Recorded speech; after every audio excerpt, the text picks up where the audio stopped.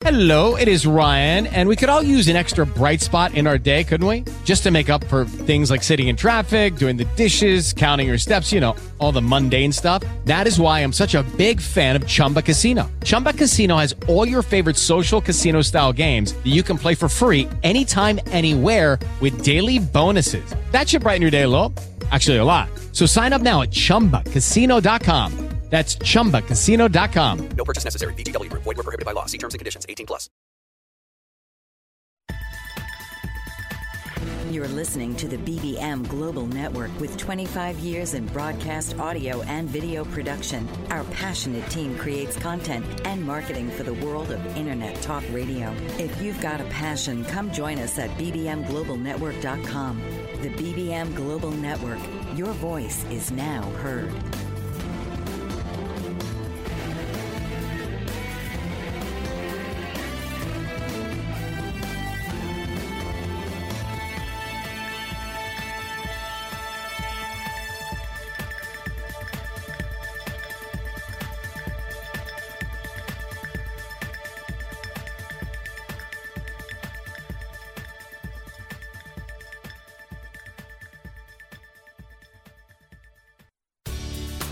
Welcome to Finding Sanity in Co-Parenting with your host, Laura McMahon.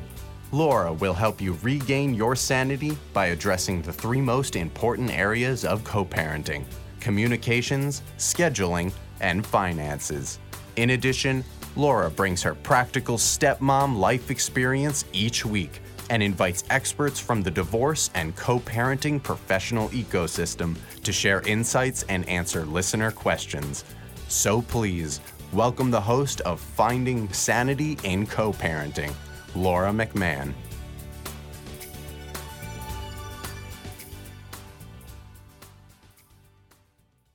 Good evening, I'm Laura McMahon, and this is Sanity in Co-Parenting by Kin Crew. And I'm coming to you live this Monday evening on the Bold Brave Media Network. And this week, I have the great pleasure of speaking with Kathleen Fisher. Kathleen is a registered nurse with a master's degree in education, an endorsement in gifted education, and is ICF coaching certified at the PCC level, and she is based out of Dallas, Texas. She has worked in public health settings and public schools, presented professional and corporate development seminars, taught at the university level, and continues to be a popular speaker in corporate and community settings. The author of 2 books on teens and family life balance, Kathleen offers both family and parenting coaching and small group coaching for teens, young adults, and parents. She combines her passion for the adolescent years with observation and research on families and kids to create a very special presentation style. Participants of all ages agree that her classes are lively, informative, thoughtful, and uplifting, and I will add that I have greatly enjoyed the many conversations that Kathleen and I have had over the last few weeks. Did I miss anything there, Kathleen? I don't know. Laura, it might be useful to add that I'm the mother of 3, including a child from a divorced family. So Absolutely. I come to this particular group with a special heart. Yes, for sure. So it is probably worth mentioning to our audience that while you're not focused by any means on a divorce community, all of your information is extremely relevant. And because of your personal background, you can certainly understand what the divorce community may be going through with all of this. Absolutely.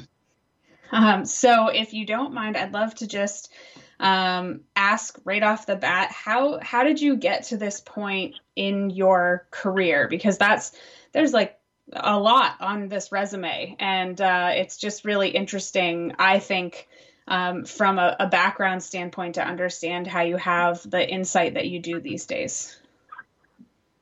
Well, I have an older friend who says none of my stories are short anymore. I certainly say that's true. I started out my professional career as a registered nurse, and I actually worked in labor and delivery, and it didn't take me long to discover that I have a very bad attitude about handing a newborn to a 13 or 14-year-old mom. And I thought, I do not need to be in here. I need to be out in the world, turning off the faucet. So I left hospital nursing and I went to community health nursing, but still I was often too late. The kids that I was meeting in a healthcare setting were pregnant, infected, sexually active. I needed to be farther upstream and encounter them earlier in their decision making. So I went back and picked up credentials in education and worked in Dallas Independent School District, teaching as well as writing in arenas of health education, which was nutrition, child development, weight control, sex education, contraception, drugs and alcohol. And I really loved doing that work until I went through a divorce and just found I couldn't afford to be a teacher, which is a pretty pitiful state of affairs. But I left that and I went into, made quite a leap into sales and marketing and advertising. Continued doing that until I met the man who would become my second husband, married, had a second string of children. Now, interestingly, my first child was 16 when my second one was born, and almost 20 when the third one was born. So I had kids at home for 38 years, which kind of makes my eyes roll back in my head. But anyway, it was great, and I enjoyed it.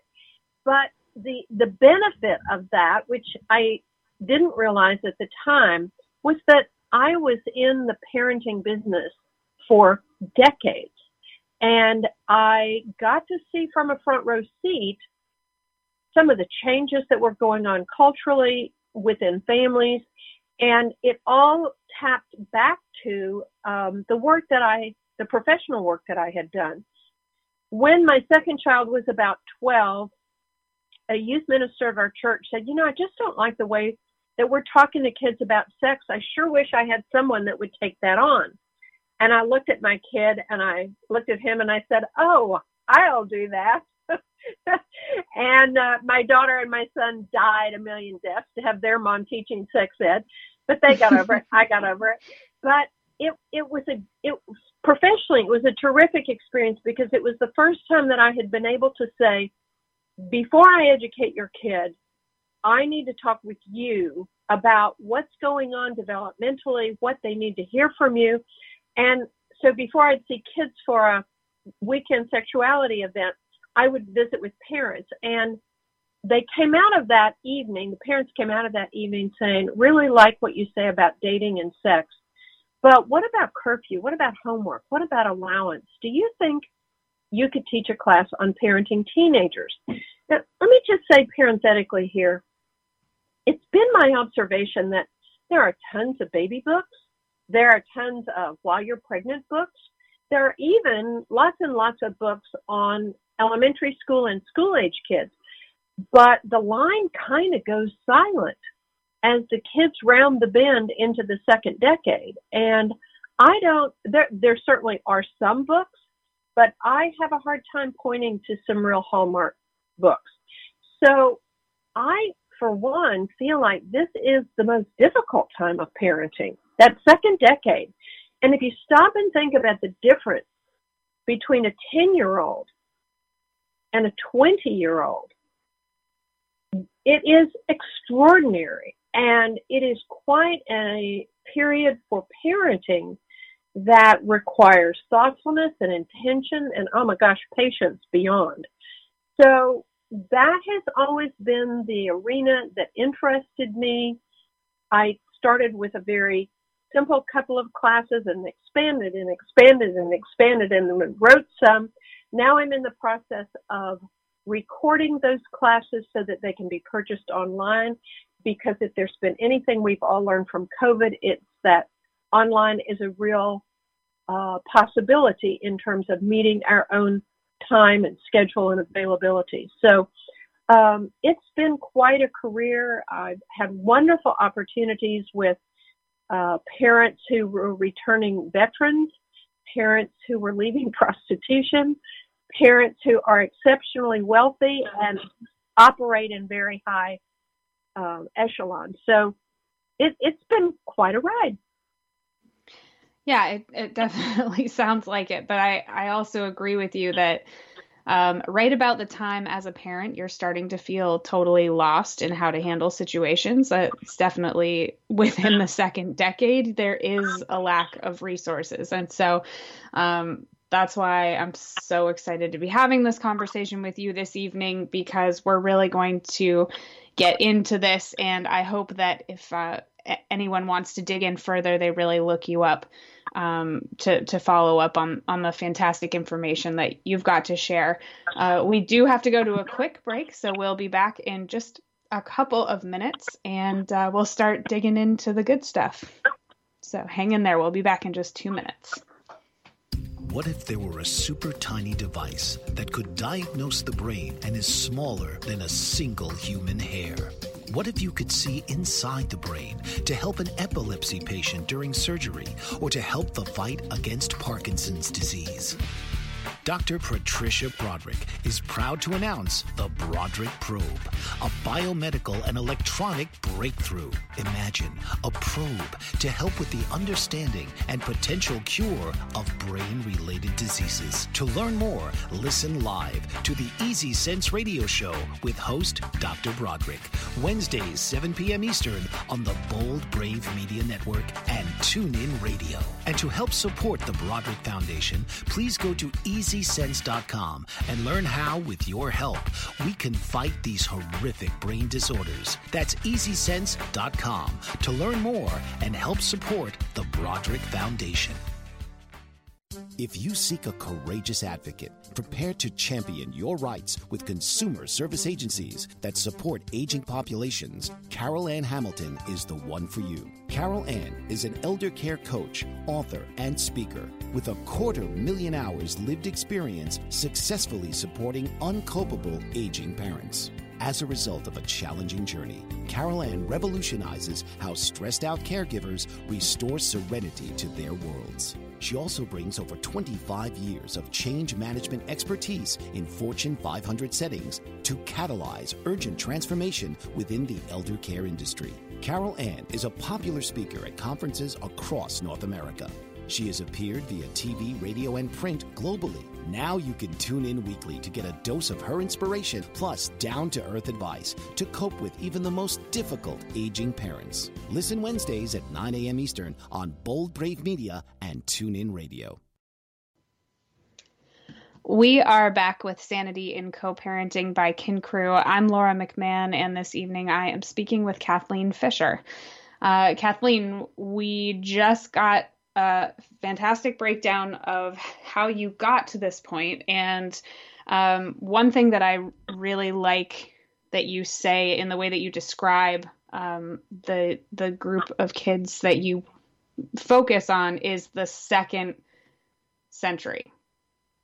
The second decade. Second century would be really impressive. Second decade.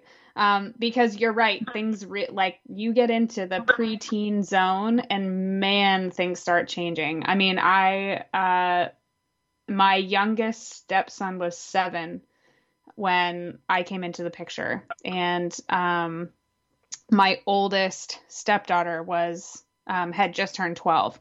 So I really stepped in right to see all of those changes happening. And, looking back on it, I think my husband and I agree, like we did some things really well and we really learned a lot from some of the other things. And would I have killed to have someone like you to pick your brain during that time.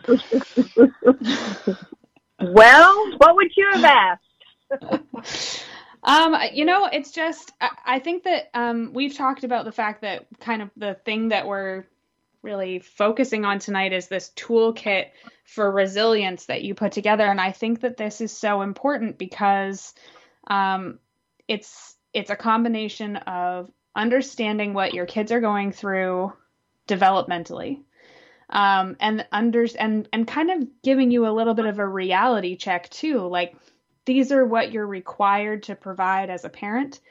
And then these are the things that ultimately you have to keep in mind, which is you're not raising children, you're raising adults. And so preparing them sufficiently to become effective adults has a lot to do with you and them. It's not, it's not a one-sided process. So let's jump into the toolkit, because there's the 3 parts that I want to make sure that we have time to get to all of this, because I loved it.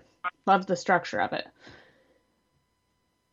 I'm not sure which 3 parts you're talking about, but the three requirements, basically.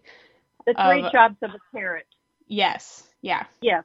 I was just going to say, let's start with that, because honestly, I think we sort of rock along, and I don't know, maybe we think we're required to provide them shelter, we're required to provide them a school uniform or whatever. But when you kind of reduce all of the functions of a parent to sort of the essentials, it seems to me that they fall into 3 categories. The first one has to do with safety. And that is fairly straightforward with young kids. Make sure they don't cross the street without looking. Make sure they're wearing their helmet when they ride their bikes. Hand me your keys. I saw you drive in without your seatbelt on. So safety is their job. And with any kind of luck, by the time they head into adolescence, they've got the basics of that nailed down. Now, 13-year-old boys notwithstanding, teenage boys notwithstanding, I should say, seem to have a particular magnetic draw to stupid ideas and disaster. But our job is their safety, and it's useful for us to get clear about that. The second job has to do with decency. Now that cuts a much, much, much broader swath. It is everything from, Mom, I don't know why I have to get up on the ladder and get the leaves out of Grandma's gutter, because it is what young, healthy people do to help elderly and infirm. It's your price of being on the planet. Get up the ladder, buddy. To why I can't hit my little brother in the back seat, even if you didn't see me, all the way to, God, Mom, I don't know what the matter with oral sex is. She offered. I didn't make her do it. I'm not a pervert. And so if you stop and think about a 10-year-old and a 20-year-old, a 10-year-old is pretty much going with your values and your decency. If you tell them, it's not nice to speak mean to their friend, or we have to invite that kid we don't like to the birthday party because they're the only kid in the class who's getting left out, they kind of go along with that. Along about 14 or 15, oh my gosh, it feels like the wheels are coming off, because in my observation, kids get probably several lessons a day that would fall under the heading of decency. Can you roll your eyes and use a snarky voice with your coach? How about if you're a junior in high school, can you use it with a freshman in high school? And so there are all these lessons in how am I going to be in relationship with other people? How am I going to manage my own values? And those all fall under the heading of decency. So we've got safety, number 1, decency, number 2, and I have recently, not that recently, added a third job, and that is exiting our kids' life. So it's as if our eye is always on the door. We're on our way out. And of course, what that means is the kid has to learn to manage her own safety, her own decency. And so that 10 years between age 10 and 20, we ought to see a trajectory in which more and more the kid is managing their own safety. They are making good choices and decent choices. Now, does that mean they get it 100%? Of course not. So instead of seeing a straight line of improvement, we're likely to see a jiggy line where they're doing pretty well, whoops, dropped out the bottom, pretty well, whoops, shot out the top. So we're looking for that trend line, that they are learning to manage their own safety, their own decency. And when we see that, that's our cue that we can take our next step toward the exit door. Right. And it probably is important to mention, that the ultimate goal really is that exit, because I think it's, there are some things that are trending in society that, seem to have greatly elongated that timeline, maybe well into the 20s. Some of it's, absolutely choice. And then some of it isn't choice, like the ability to even afford to be on your own. And I do have some specific questions for you, but we'll get to those in a couple minutes, because we need to take our second break here. But when we get back, I'll be digging in a little bit deeper to how to handle some adolescent situations. So hang in there. We'll be right back. Great.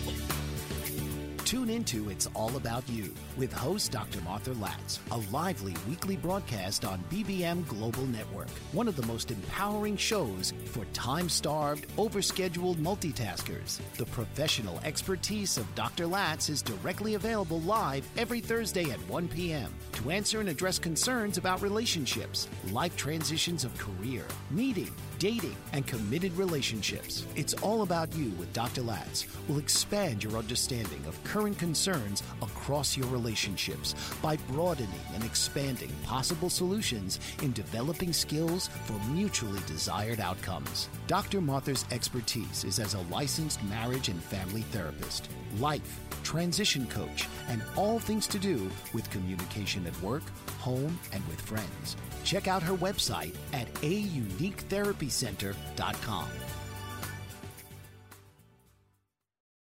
Dr. RC will share extraordinary resources and services that promote educational success, as well as making a difference in the lives of all social workers, as well as the lives of children, adolescents, and teens of today. She will have open discussions addressing many of the issues that we face about our youth and how being employed in the uniquely skilled profession of social work for over 18 years has taught invaluable lessons through her personal experiences. She will also provide real-life facts, examples, and personal stories that will confirm that why serving as a child advocate is extremely beneficial when addressing the needs of the whole child. Listen live to Dare to Soar, Saturdays, 10 a.m. Eastern on the BBM Global Network, and TuneIn Radio as Dr. RC will provide thought-provoking information that will empower, encourage, and strengthen students, families, and communities across our nation. You can also visit her at soarwithkatie.com. We're back with Sanity in Co-Parenting by Kin Crew. I'm Laura McMahon, and this evening I am speaking with Kathleen Fisher, who is a parenting and family coach focusing on adolescent years. And we kind of talked about the three requirements of parenting right before in a very broad sense, but I had a couple specific questions, Kathleen, that I wanted to ask you. And really, one of the first ones, it's very general, but how do you approach helping and supporting a child who is dealing with a mental health crisis? This is something that I personally feel very strongly about. I think mental health is a topic that needs to be addressed more. And it's also one that completely scares the crap out of parents when they have a child that's struggling with this. Mm-hmm. Mm-hmm. It's a great question. And oh my gosh, especially given the past 18 months, I think it's higher on our list than it's ever been. But I would like to just sort of step back and take a little bit of perspective in that, looking at mental health and crisis. If you stop and think about it, learning to deal with difficult things is something that we learn very gradually. Okay, it doesn't come on us all at once at one time. And I want to share a story which I just love, and I wish you could see me smiling, because telling the story always kind of makes me kind of sappy. I can hear you smiling. That counts. I have a friend who could I just say, in all honesty, could be just the teeniest bit neurotic. And she wanted to move into an exclusive area of Dallas that has 4 elementary schools. It's almost like a private public school district. So it's a very small district, very high-end property, very demanding parents, and very outstanding education.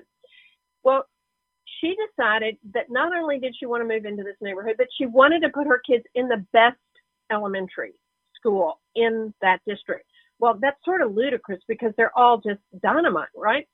So she decides that she is going to do what she does in her work, which is develop a questionnaire, make an appointment with each of the principals and interview them and decide which one is the best principal, because as the principal is, so goes the school, is her theory.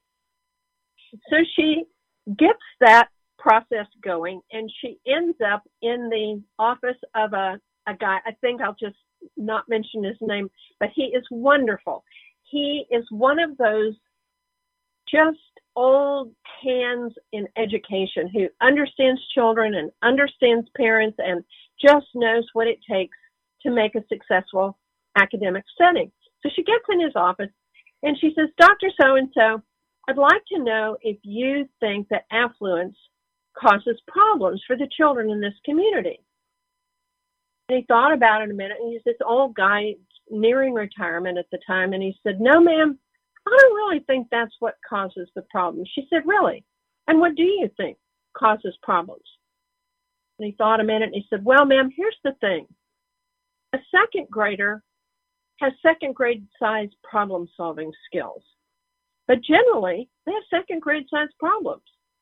So we let them solve them and they grow. So that next year they have third grade size problems and third grade size skills. Fourth grade, fifth grade, fifth grade. And he said, what I observe in this community is that a lot of times a mom will see her second grader struggling with some problems, and she will swoop in because she is very good at solving second grade size problems. So she will solve them, and sure enough, they get fixed. But she said the problem is that the kid doesn't learn. So next year, he still has second grade size problems, skills, but third grade size problems.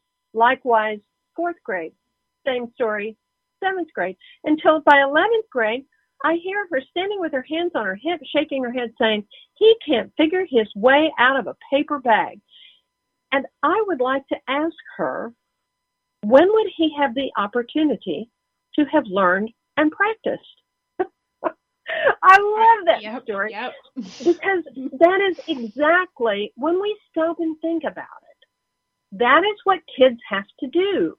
We can't go and tell them the solution after their very beginning years. We got to have them work it through.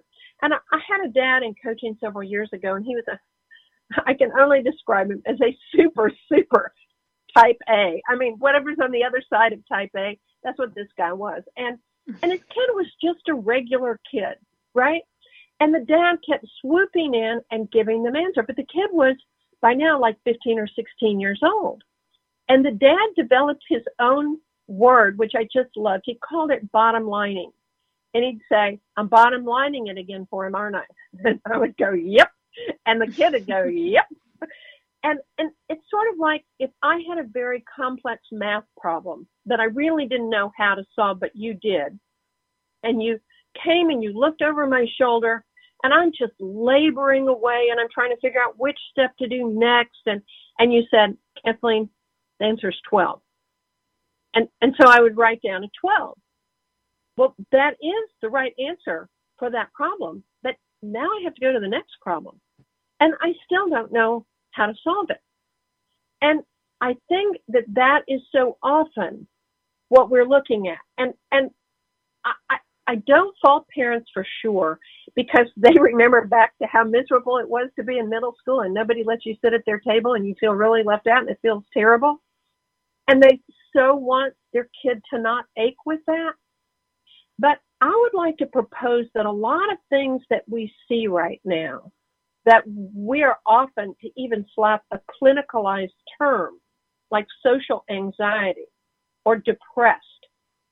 Boy, I would love to bury those words deep, deep, deep, deep, deep, because so much of what we see is probably on the normal spectrum. Is it uncomfortable for the kid? You bet. Is it unpleasant? Do we wish, and do they wish that we could get there another way? Absolutely. But there is some benefit to growing through that and to developing the skills to either A, avoid it, or B, cope with it when it comes along. And that's not exactly a mental health crisis. So we can talk more about that in just a little bit. Yes, and we definitely will. We're going to go to a quick break, and we're going to come right back over to this topic, because I think that we're just about to get in to really the meat of how we can help our kids in those situations. Great. So hang in there. We'll be right back. Great. If you're a person caring for someone living with dementia, then this program is for you. It's designed for families and friends coping with the challenges of caregiving. The foundation of care, Susan Kohler believes, is communication. Innovative Dementia Care with Susan Kohler provides strategies to keep the lines of communication open between you and your loved one, increase quality interactions, decrease the burden of daily care for you, the caregiver. Join Susan, 11 a.m. Eastern, on the BBM Global Network. Susan and her guests will share techniques so you can facilitate your loved one's ability to safely follow your instructions, participate in daily activities, and express daily wants and desires. To learn positive solutions, creative ideas, and practical strategies that will build a healthy foundation of care. Mike Zorek, a 3-time California state champion in Greco-Roman wrestling at 114 pounds. Mike, blind since birth, was born in Hartford, Connecticut. He was a 6-time national placer, including 2 seconds, 2 thirds, and 2 fourths. He also won the Veterans Folk-Style Wrestling twice at 152 pounds. In all these tournaments, he was the only blind competitor. Nancy Zorek, a creative spirit whose talents have taken her to the stage and into galleries and exhibitions in several states. Her father, a commercial artist who shared his instruments with his daughter and helped her fine-tune her natural abilities, influenced her decision to follow in his footsteps. Ms. Zorek has enjoyed a fruitful career doing what she loves. Listen Saturday mornings at 12 Eastern for the Nancy and Mike Show for heartwarming stories and interesting talk on the BBM Global Network. We are back with Sanity in Co-Parenting by Kin Crew. I'm Laura McMahon, and Kathleen Fisher and I are talking about adolescence and mental health and all of the mysteries around that. And we were just about to kind of dive in a little bit deeper before the break. And so, Kathleen, let's get back right into it where we left off. That sounds great. What I wish, Laura, is that everybody, every parent would sort of have this notion of a toolkit. And here's the thing, if you stop and think about it, no kid is going to go through a perfect, flawless life, right? They're going to have setbacks. Some of them we can absolutely predict. Their beloved is going to break up with them, and it's going to break their heart. They're going to apply to a team or a college or an internship, and they're not going to get in. They're going to break something that doesn't belong to them that really was important to someone else, and they're going to feel awful about it. I mean, they're not going to get invited to that birthday party that everybody cool got invited to. And so there are just this whole array of things that we know for sure our kid is going to encounter. And I believe it would be useful to us if we would begin to develop this idea that kids need a toolkit. What do you do when things go off the rails? Now, sometimes going off the rails is small scale. Sometimes going off the rails is major scale. Small scale is the girl that I thought was my best friend is having a birthday party over the summer, and I didn't get invited. And she posted pictures, and a lot of other people who aren't that good of friends with her showed up in those, but she didn't invite me. That'd be a 12-year-old, 13-year-old off the rails. A young adult or college kid off the rails My boyfriend that I'm engaged to, we're talking about being married when I graduate from college, came to visit me over the weekend and was killed in a head-on crash as he drove back to his city. So, I mean, when I say off the rails, our kids have to face all different kinds of things. And so we don't know what those are going to be. So our kids need a variety of tools in their toolkit, okay? So some of those are, I got to get myself through this difficult period of time where I've moved someplace where I don't know anybody, I don't have anything to do, I'm a little bit afraid. It might be I'm going to camp and I don't know anybody. It might be I got into college where none of my friends are going. It might be I just got this super, super cool internship in London, but when the work week ends, I don't know a soul, okay? So what are some tools?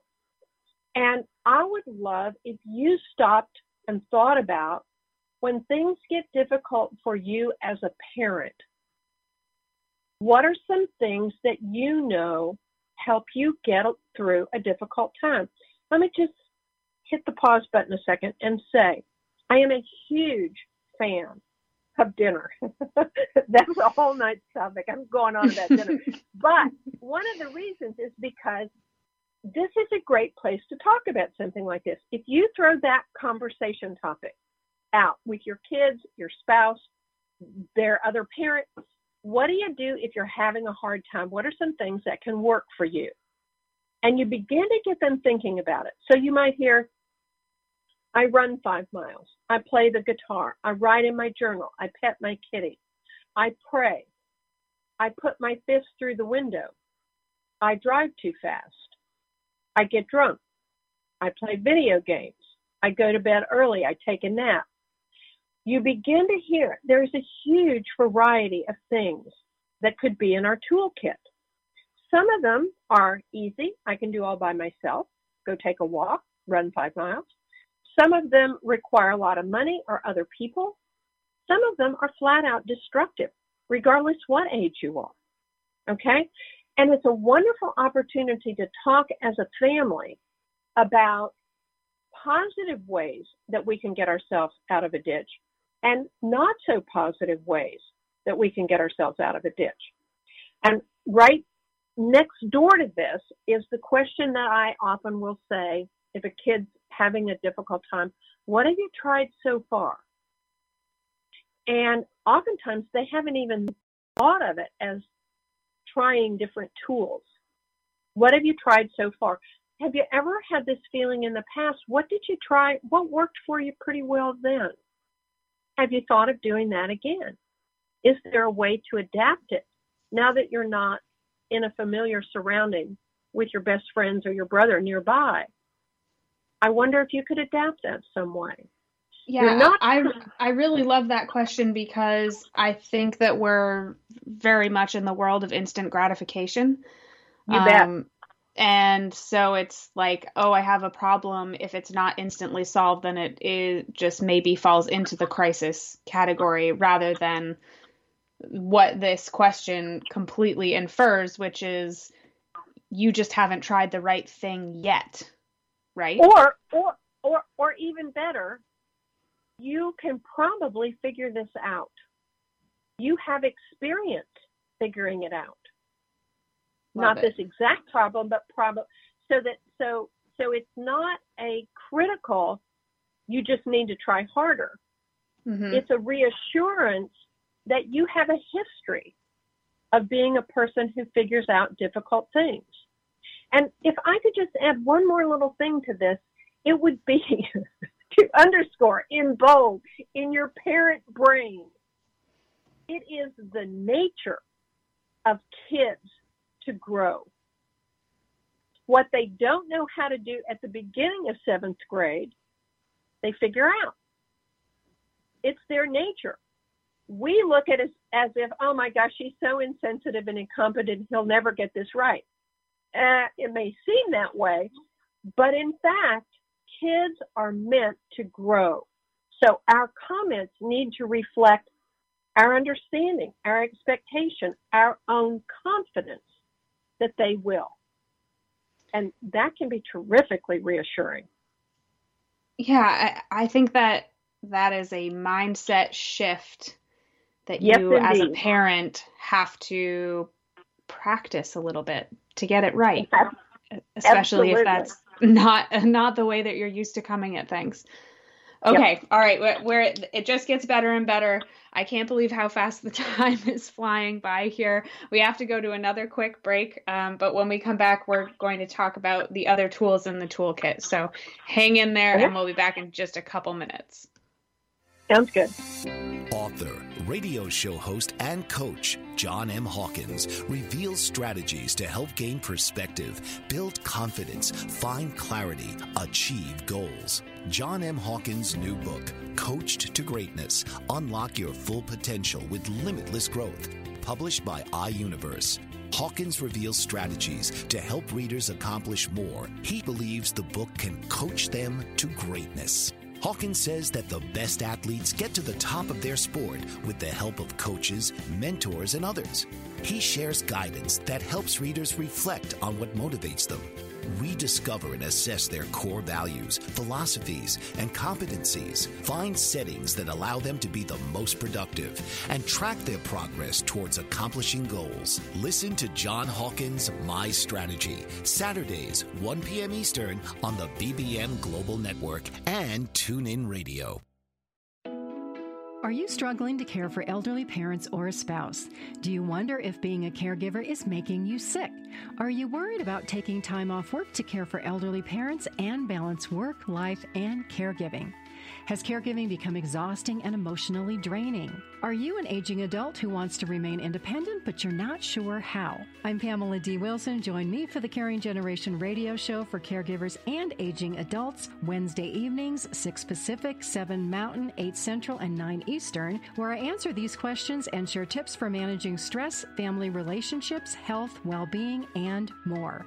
Podcasts and transcripts of the Caring Generation are on my website, PamelaDWilson.com, plus my caregiving library, online caregiver support programs, and programs for corporations interested in supporting working caregivers. Help, hope, and support for caregivers is here on the Caring Generation and PamelaDWilson.com. I'm Laura McMahon, and we are back with Sanity in Co-Parenting by Kin Crew. I'm speaking with Kathleen Fisher this evening, and Kathleen, right before we went to the break, we were talking about the items in the toolkit, and then specifically you mentioned complaining versus venting, and I was hoping that you could expand a little bit more on that. I'd be delighted to. I confess to borrowing this from Lisa D'Amour in her book Untangled. Lisa is terrific in the arena of teenage girls. And when I read this, I thought, oh my gosh, why didn't I know this 100 years ago? She differentiates between complaining and venting. And she says that complaining is code for somebody needs to fix this. Whereas venting is, I need someone who cares to listen to this. Now, as parents, we typically get really caught up in and super talented at dealing with the complaint. And when our kids says something, man, oh man, we just jump right in there and fix it. And, a kid comes home from high school and says, I waited and waited and waited. He was supposed to give me a ride home, and it turns out he left without me, so I didn't even have a ride. The parent jumps in and says, no problem, honey. I can pick you up tomorrow. All right. That would be if they were complaining, but perhaps they are venting. And more we want to assume that. And so instead we might say, wow, that really stinks. And the kid says, yeah, he is so unreliable. I think I'm going to have to ask somebody else for a ride, or, I guess I could always get the bus. So they go on to solve it. When we rush to solution as if it were a complaint, like it was ours to fix, we shortcut the kid from having the opportunity to learn to problem solve. Now, remember, complaining equals somebody needs to fix this. Venting is I need someone who cares to hear me. And so listening and letting a kid know, oh, wow, that's a bad deal. Wow. No kidding. That says I hear you and I care. And that is doing something. Many of us dismiss this whole thing of listening, but I'm here to tell you, at this point in the universe, listening is such a lost art, and it is such a significant thing. I double dog dare you to experiment with it this week. When your kid shows up with something and they're just venting away and you listen, I dare say they may come back later and say, thanks so much, Mom, for helping me. And you think about it, you really did nothing except to listen and go, I didn't know that. I see what you mean. I laugh because I'm a huge fan of the vent. Yes, of course. I personally find it to be very therapeutic and maybe even a place to solve your own problems while you're venting out loud. It's almost like thinking out loud. That is exactly what it is. That is exactly what it is. And when we listen, the implication is, I'm pretty sure you're going to work this through. Think how empowering that is versus, well, now the thing you need to do, or just let me take care of it. I will solve this. Because the undercurrent in that message is, I don't have much confidence, and oh, by the way, you shouldn't either, in your ability to figure this out. Now, that is a dreadful message. It's a dreadful message to give our kids. But likewise, our spouse, our friend, our colleague, when we jump in to solve for someone, the undercurrent message is, I don't really have much faith in your ability. And so when we take that position of, and so what are you thinking of? Now, one of my favorite expressions is, what haven't you tried yet? And the emphasis there is on yet. Now, sometimes kids haven't thought of that way, and they'll go, I don't know, Mom. I don't know. I don't want to talk about it. Okay, that's fine. Because you have planted the seed that implies there's something that, there's a stone that hasn't been turned over yet. And it's in their court whether or not they wish to do that. Another question I love under the heading of venting is, are you thinking of doing anything about it? Because sometimes we get very frustrated. We think, well, you just need to march back into that friend and tell them blah, blah, blah. You need to go tell that coach. That is not our decision to make. And sometimes a kid has to rehearse it, think about it, weigh and measure it. I could say that, but what's it going to cost me? And what are the chances I'm going to come out of it well? If I tell the teacher they're an idiot, probably it's not going to go that well. And so you're exactly right. When we do not get in the middle of solving, it allows them the time. And if we're not judgmental or quick to rush on that listening, it allows them to pour out the pieces of the puzzle and begin to move them around until they can make sense of it for themselves. And that is so much more valuable than the answer is 12, right? Right. So, absolutely. That makes so much sense. Sure. Yeah. I'm over here furiously scribbling away on my on my notepad. Well, drop into one of my online classes. Let me just say one other thing, is that if I ask every parent listening, raise your hand if you have a perfect kid. Without even seeing them, I know the answer, because nobody's got a perfect kid. All right? So why does it surprise us when they mess up? So they had that fight with their best friend, and we sort of listened, and they came up with this plan, and then they mucked it up. It's no surprise. They're in a learning process. And if you go back and you're really honest with your own self about your own adolescence, I mean, I couldn't begin to count the number of missteps, missed opportunities, flat out muck-ups, right? And our kids are going to do those too. And that's not a disaster. That's a learning process. So I know we sort of skirted around your interest in mental health, but I think we're mislabeling a lot of normal stuff as a mental crisis, and I'm not so sure they are. Yeah, I would agree with that, and I think that there's some bigger issues contributing to the overuse of labels. Like, I mean, social media is a whole thing that we could probably spend an entire hour just talking about. But I would agree with you that maybe the initial approach is really what makes the biggest difference in how it ends up coming out. And so that's super helpful. We do have to go to our last break here. But when we come back, a little bit more information for you and also where to find Kathleen if you want to hear more. So hang in there. We'll be right back. According to the American Nurses Association, there are approximately 3.5 to 4 million nurses in the United States. So where do all these nurses work? What kind of roles do they have? What kind of education and training help to prepare them for so many different settings? What kind of impact do nurses have on patient outcomes? The World Health Organization has announced that 2020 will be the Year of the Nurse, honoring the 200th birth anniversary of Florence Nightingale. An international initiative called Nursing Now is underway to raise the profile of nursing. The National Academy of Medicine has convened a committee to create the Future of Nursing 2020 to 2030 that will focus on how the nursing profession can create a culture of health, reduce health disparities, and improve the health and well-being of the U.S. population. Learn more and join Joyce Batchelor on All About Nursing, Wednesdays from 7 to 8 p.m. Central Standard Time on the BBM Global Network. Have you ever wondered why some children recover from their symptoms of autism while others never seem to get any better?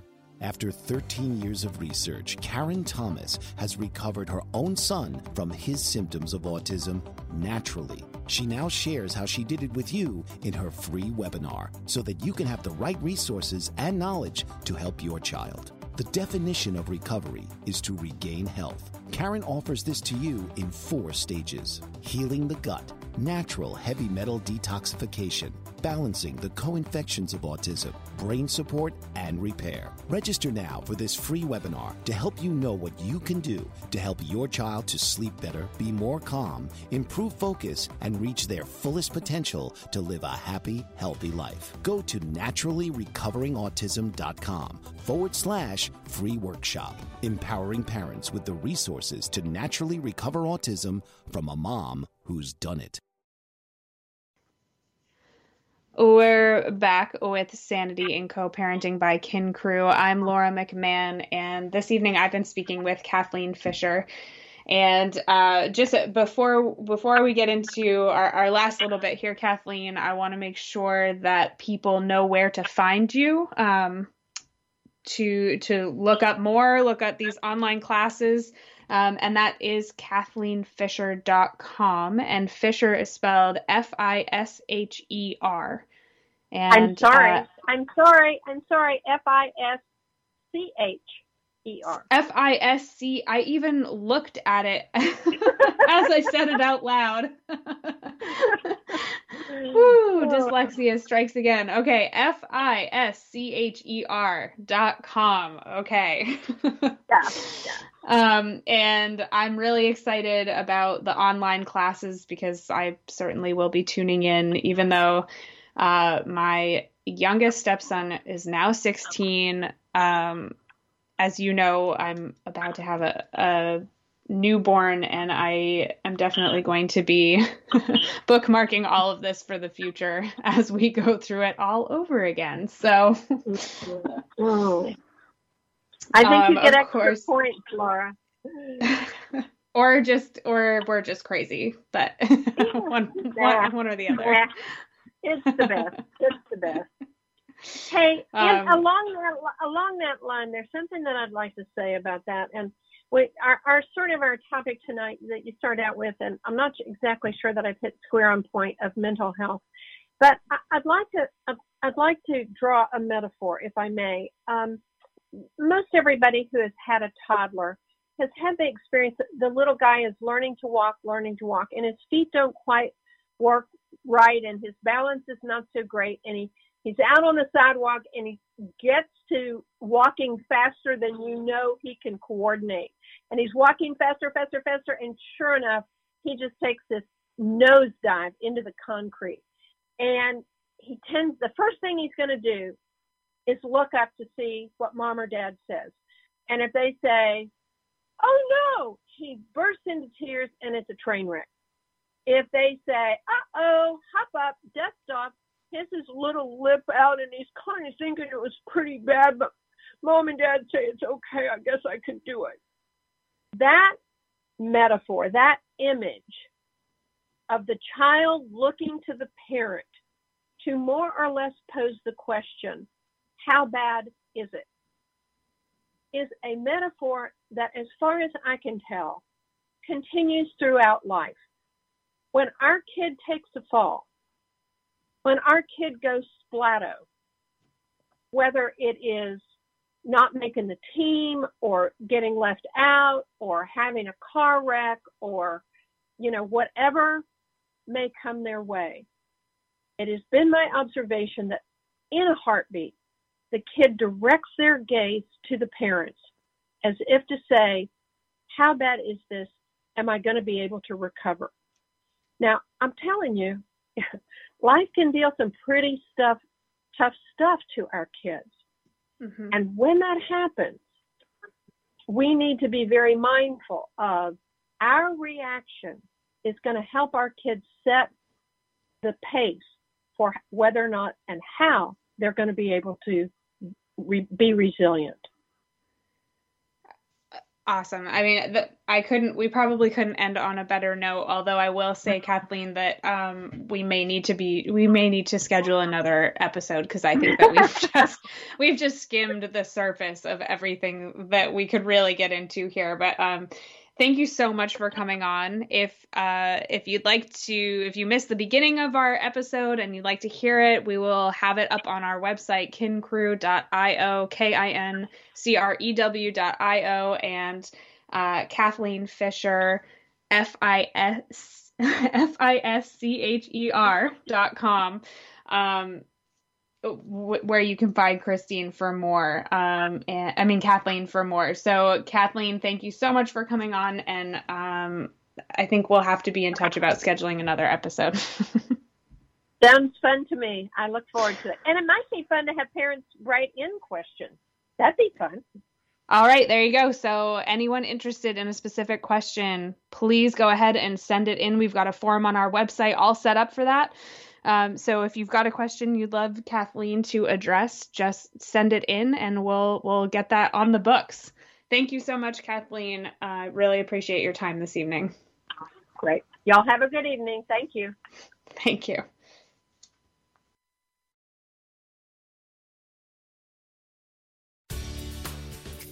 This has been Finding Sanity in Co-Parenting with host Laura McMahon.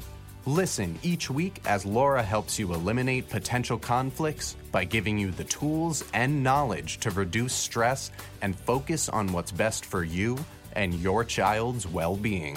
So tune in each week and become a better co-parent with Laura McMahon's Finding Sanity in Co-Parenting.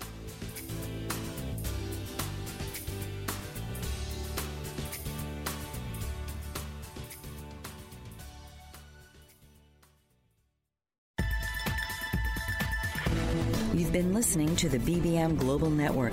The ideas, views, and opinions of this broadcast are those of the participants of the program and are not necessarily the ideas, views, and opinions of the BBM Global Network Company.